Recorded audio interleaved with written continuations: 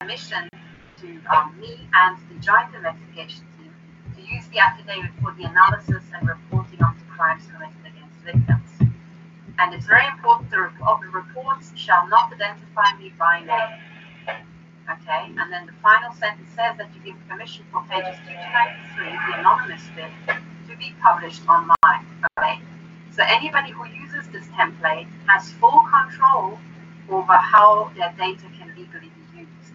Okay, that is very, very important, especially for targeting victims who have been human trafficked and medically trafficked in a million ways. So for me, what's important is that this is entirely aimed at court cases, which is why it contains an oath at the very beginning.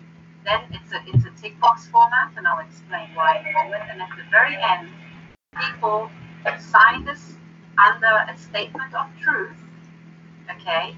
And the signature should be witnessed by a person entitled to administer oath, and it's all explained in the explanatory notes. You can find a person who can witness a signature very easily. It can be a notary public, or it can even be an employee at the bank. In some countries, even the post office can witness signatures, and your local council can do it. And typically, it shouldn't cost more than $5 to do. So it's very simple, and everybody has done it. But here's the clincher: as soon as you do that, and you write something under oath, and you have your signature witnessed, that is basically a document that you can use in court anywhere in the world.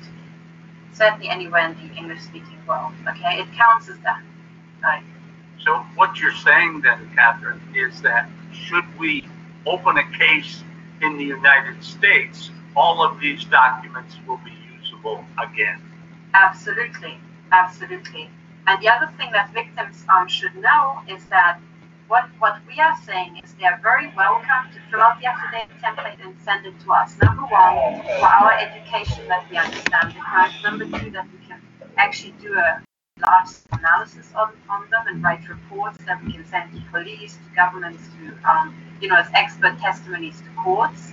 This is our knowledge base. But also, they would become, if they send it to me specifically, I would submit it in my court case as a witness testimony and ask for a protective injunction for these people as my witness. Okay, so that is kind of a benefit that people would get. So they would be noted by the court as a testifying witness, and you are entitled to protection by the court. But the final step that people need to realize is that they don't even have to send us the affidavit. If they want to stay private and they don't want to communicate with us and they don't want to be part of my court case, that is okay too. But then, even then, they benefit from filling out the affidavit, because they can fill out the affidavit and download all the other affidavits that I have published already, which are documents under oath, which they can download and use as supporting evidence for their own private court case without telling anybody about it. So, whichever way people want to use it, they get a lot of benefits this way. And let me just share my screen one more time and take people to the point where they can do it. So in a sense, what I'm publishing is this document, but I stripped the final page, which has the signatures on, for the statement of truth, and I stripped the first page. I'm going to scroll up to the first page here, which has the name and the address of the victims. Okay, but what I'm publishing is the anonymous bit, which is just tick boxes here that shows what offences have been committed, how frequently, and so on and so on. And this affidavit template contains every single offence that I've ever come across being reported by the victims. It's meant to be completely all-inclusive.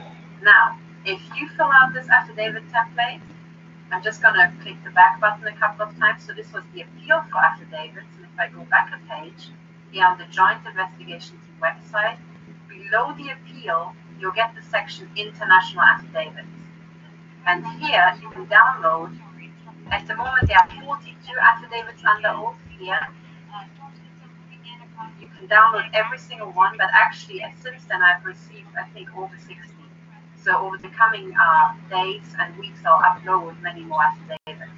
And in a sense, you can go now and click on any of these click on the PDF, and you already have, these things filled out that you can use. And what I did also is that at the very top of this page, because the signatures and the oaths have been stripped, I have written a document where I say that every single affidavit that appears on this website has been submitted to me with a signed statement of truth under oath and with the witness signature. Okay, so here again you have my signature, and you can actually use this document in court to prove that the supporting evidence that you are showing is valid. Okay, and should the court have a problem with that, they can contact me and ask me, for the proof.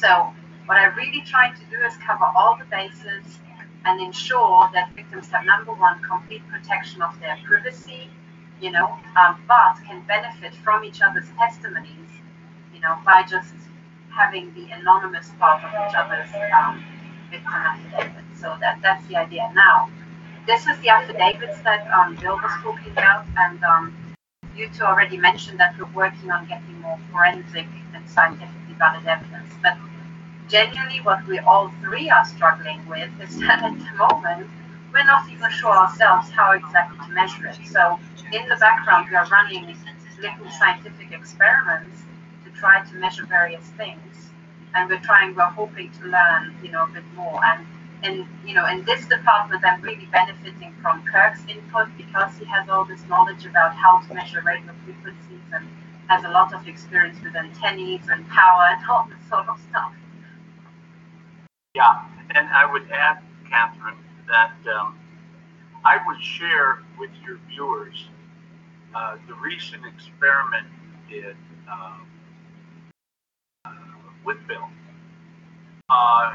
to actually manifest audibly sound that you can't hear with a sonic pulse weapon that occurs below human audio range, which I just confirmed is between 20 cycles or 20 hertz and 20,000 hertz.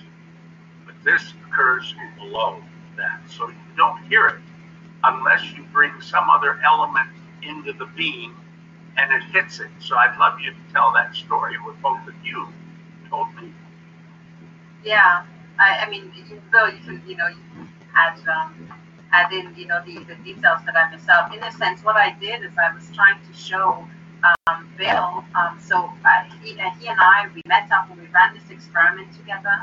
And what I did is I was trying to make audible and demonstrate the effect of these pulse energy projectiles, because I'm being shot by them wherever I go, in every single hotel room, wherever I stay.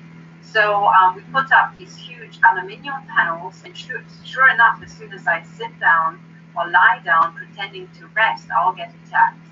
So what Bill noted is that, I think it's fair to say, you can confirm this, right? If I'm correct, if I say something wrong, but we heard, in fact, we also saw the impact of these pulse energy projectiles on the foil. We saw that and we heard it, but we also heard loud thud impact sounds as these shots were being fired into the walls around us. Can you confirm that, Bill? Yeah, that's exactly it. The idea we had was to put up multiple panels, so that once you got an impact on one, you could also impact it at the other. We could get a bearing on the origin of that signal, just by back tracing a line, much like police do with when a bullet is fired into a wall. They put a long rod in there, and then the rod points back to the origin of the shot. That's the kind of thing we were trying to establish here. And we're still working on that, but we can tell in general the direction it's coming from, but we need to get a little more accuracy in our measurements, and we are thinking ways of being able to do that. And if it works out and we come up with something that works, why we can tell everybody how we did it. Yeah.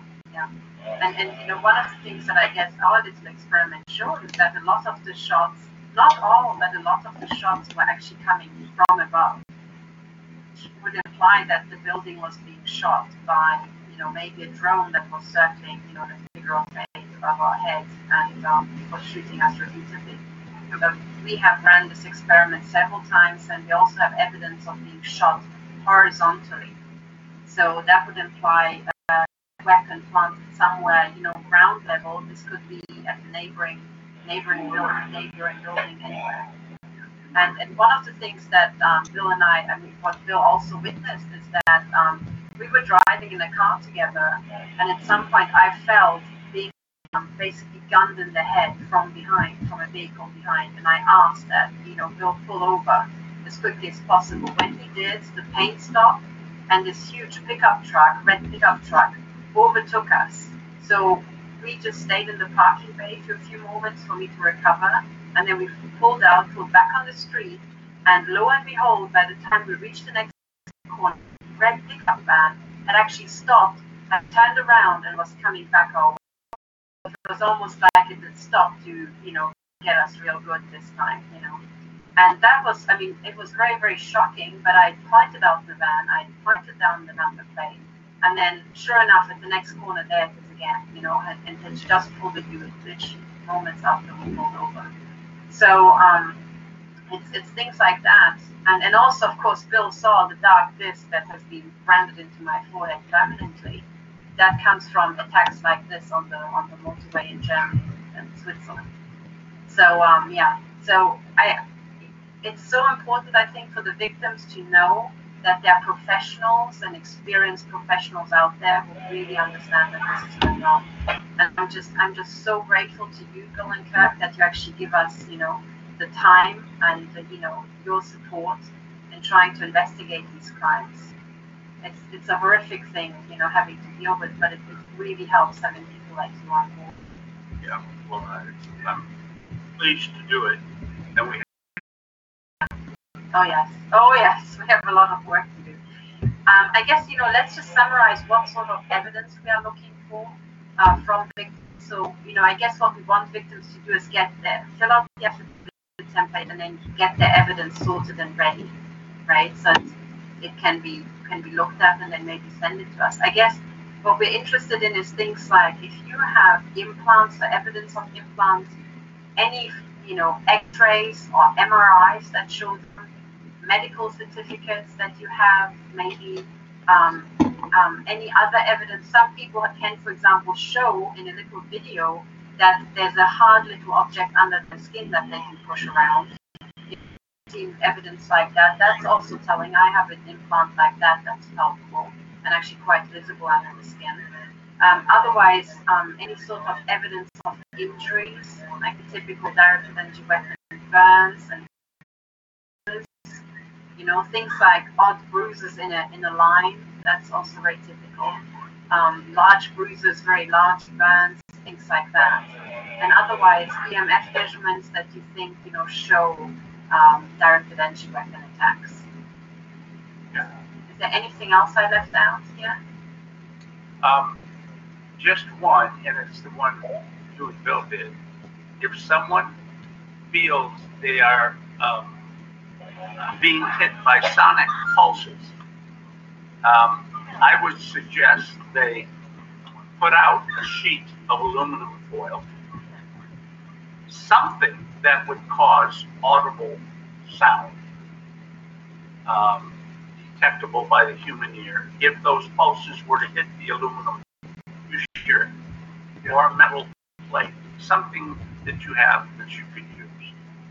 I think something solid rather than perforated would be for that. And then to describe the sensations, anything felt in terms of impacts, possible vibrations. Sonic weapons can cause things to resonate or vibrate. And so that's interesting. It's something we'll be looking at. Yeah, I think actually it's good that you mentioned the vibrations. I did something with the view. Oh dear. I clicked on the view and suddenly we all look different, so I apologize to my viewers. Yes, I think it's very, very important that you mentioned the vibrational effect is something that a lot of victims report. Also feeling effects in the bone. I completely share that. I can actually feel sometimes beams scanning up and down my bones, and I feel reverberation in my bones. I guess the other thing we should also stress is that when people write down anecdotal evidence or symptoms as they experience it, there is a value in that, but it has to be systematic somehow. So it has to be, with date and time, and one has to be able to assess very quickly how often it's felt, how unusual it is. And I would always say, write down anything that is unusual and indicates that it isn't just a temporary little ache. And when did it start and when did it end?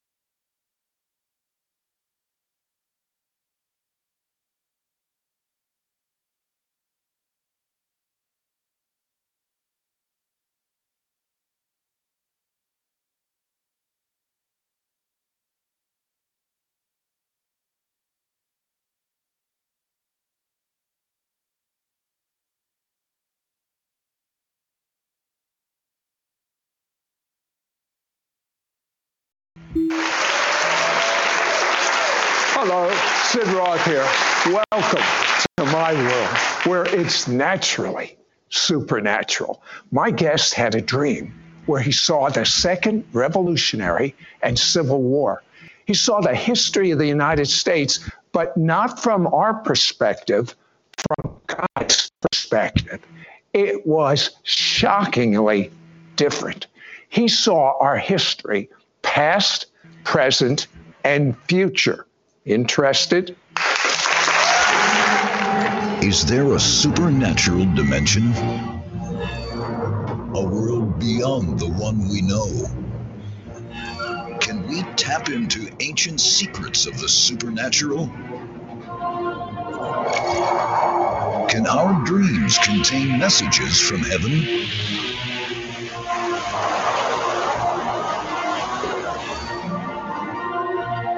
Is God ready to bring a tsunami wave of healing onto planet Earth today?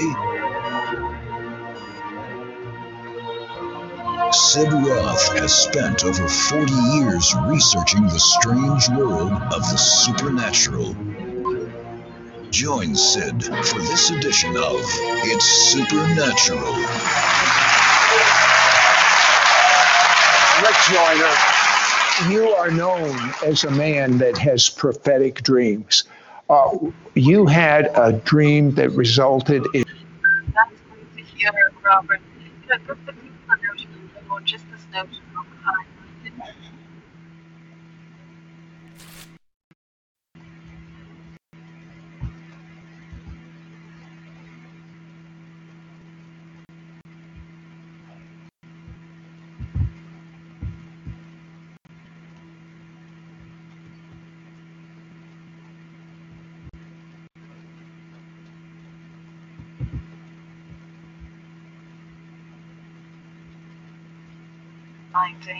Bringing a few brains together to create a brain net or a hive mind.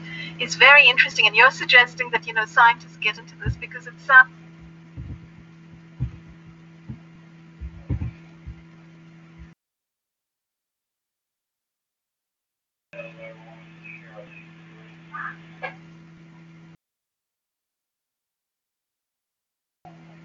So, hello everybody, and welcome back to my channel. I have the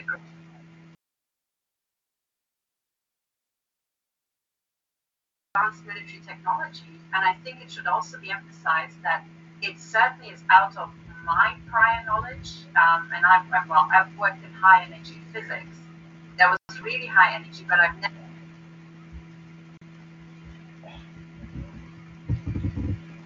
come across even some of the physical phenomena that I have experienced.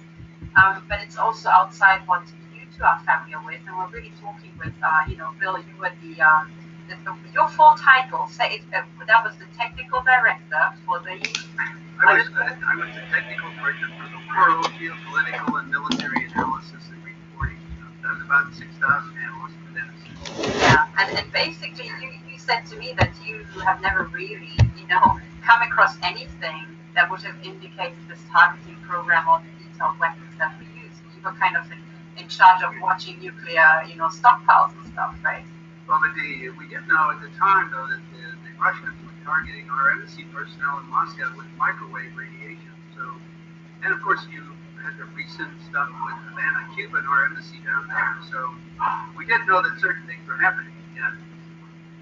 And I mean, this is also when I talk to Kirk, I should say that Kirk has quite a lot of experience as a ham radio operator, so he's really, on top of anything to do with measurements and picking up radio signals and antenna systems. And still, when we discussed, I think it's fair to say, Kirk, right, that the kind of phenomena we're talking about is not something that even maybe, experts like you would have come across yourself. No, that's right, because in the natural world, we're familiar with emissions. But when you have human efforts to deceive or hide emissions, you have to look outside the box, so to speak, and have a very open mind to alternate types of energy transmission. As you say, sonic is one, radio frequency is another. They're two different phenomena, and must be detected differently. And so, yeah, that's the challenge, and we're not there yet. as Bill mentioned, still a hard problem, which I might say, since your audience is sizable, all of you, we would ask if you have hard evidence, anything available to support our next phase of supporting the TI community, please make it available to us. We need more. Anecdotal stories are good, but they're not final in terms of scientific proof. So anything that you might have, we encourage you to contact Catherine Gordon and to submit it and make it available.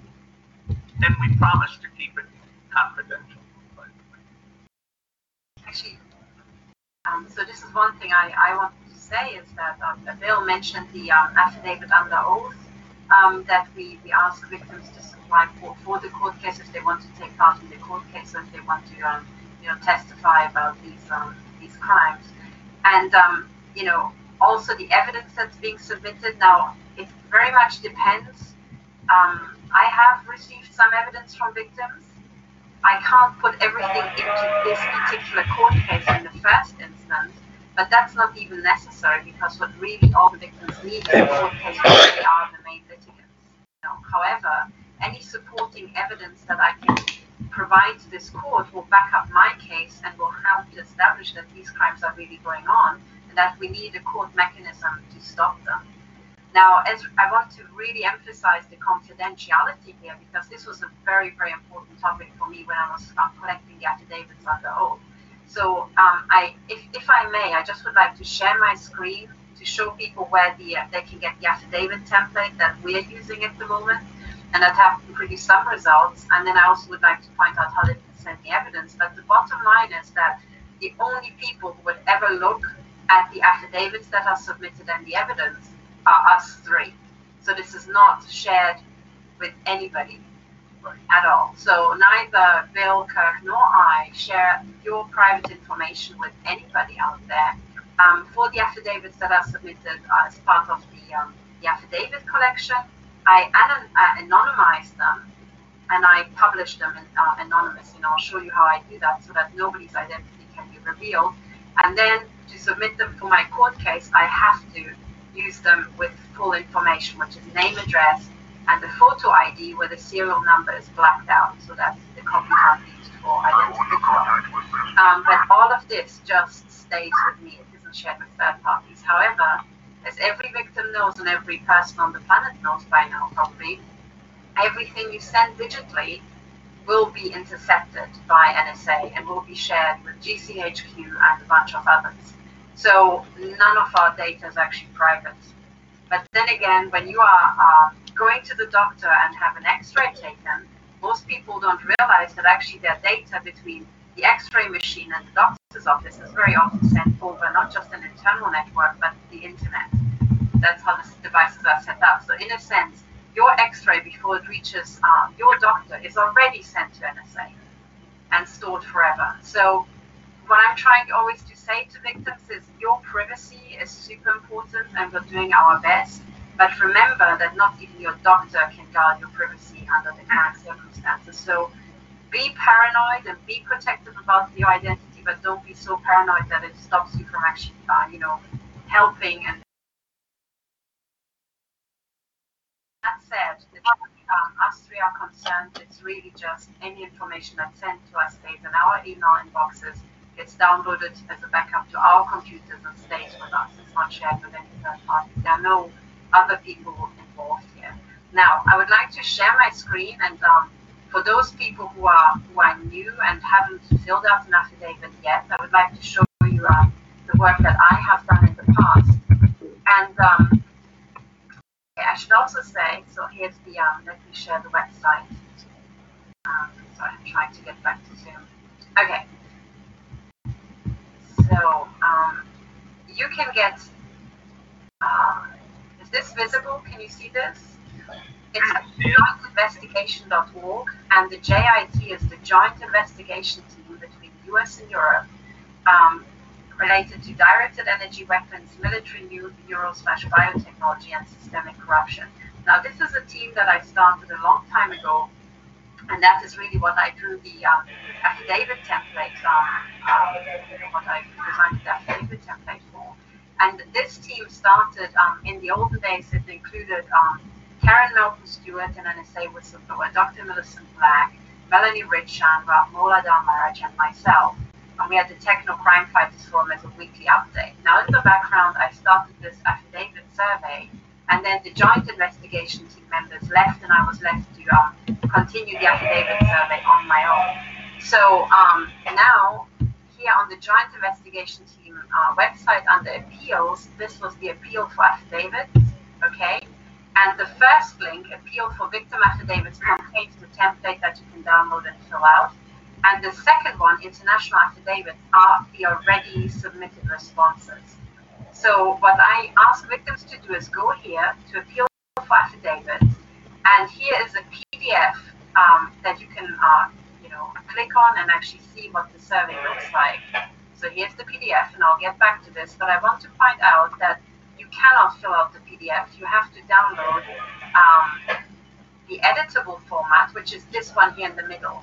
That's an OpenOffice format. And OpenOffice is like Microsoft Word, but it's for free and it's available on all platforms. So Android, Windows, Mac, and Linux systems, okay? So I ask victims to fill it out in the OpenOffice format, convert it to PDF when they're finished, and send me the final result. I also, yeah? If I'm understanding, they fill it out in OpenOffice. Yeah. Do they save it as PDF, or do they save it as OpenOffice format and then convert it? And if that's the case, how do they convert it? So when you open the OpenOffice Writer application, it looks just like Microsoft Word, literally identical. And you fill it out in OpenOffice and you save it in OpenOffice as you're editing it. And as the final step, there's a little PDF button. And if you print it, that converts it into a format where your results can't be modified afterwards. It's just a PDF of the final results. And I basically ask victims to send me that. So when you say print it, you're not literally printing it on your computer. It's sort of like save as PDF. Exactly, save as PDF, yes. Gotcha. And sorry, I use the word print because sometimes when you use the print function on a website, it allows you to send it to a printer or say print the PDF, in which case it appears as a file on your computer. Exactly. So when people do that, they have the OpenOffice format, which they can always go back to and edit. But when everything is complete, then I ask them to please, press that button at the top and then convert it to PDF and send me the PDF version, because the PDF version can't be modified by me by accident and so on. So their results are, safe. I would like to point out a few more things that are very, very important for the victims to know. Everything that you need to know is summarized in this document here called the explanatory notes, okay? And there, you don't have to read the whole thing, but if you have a question, it's probably answered in here. There's a quick guide for how to fill it out, but at the very bottom, okay, the things you need to know is that there are screenshots. Hang on, let me get to the screenshots that explain basically here. Here's a screenshot that shows you how to convert your document into a PDF, what it looks like, what to press. But also at the very end of all this, I basically sign this document. And what I'm saying in this document is legally binding. So in this document, I explain what the survey is being used for. I have written it, and that I will only use the answers that I get for my court case, in that case, the full answers, and otherwise to analyze the crimes being committed. Okay, but that's an anonymized form.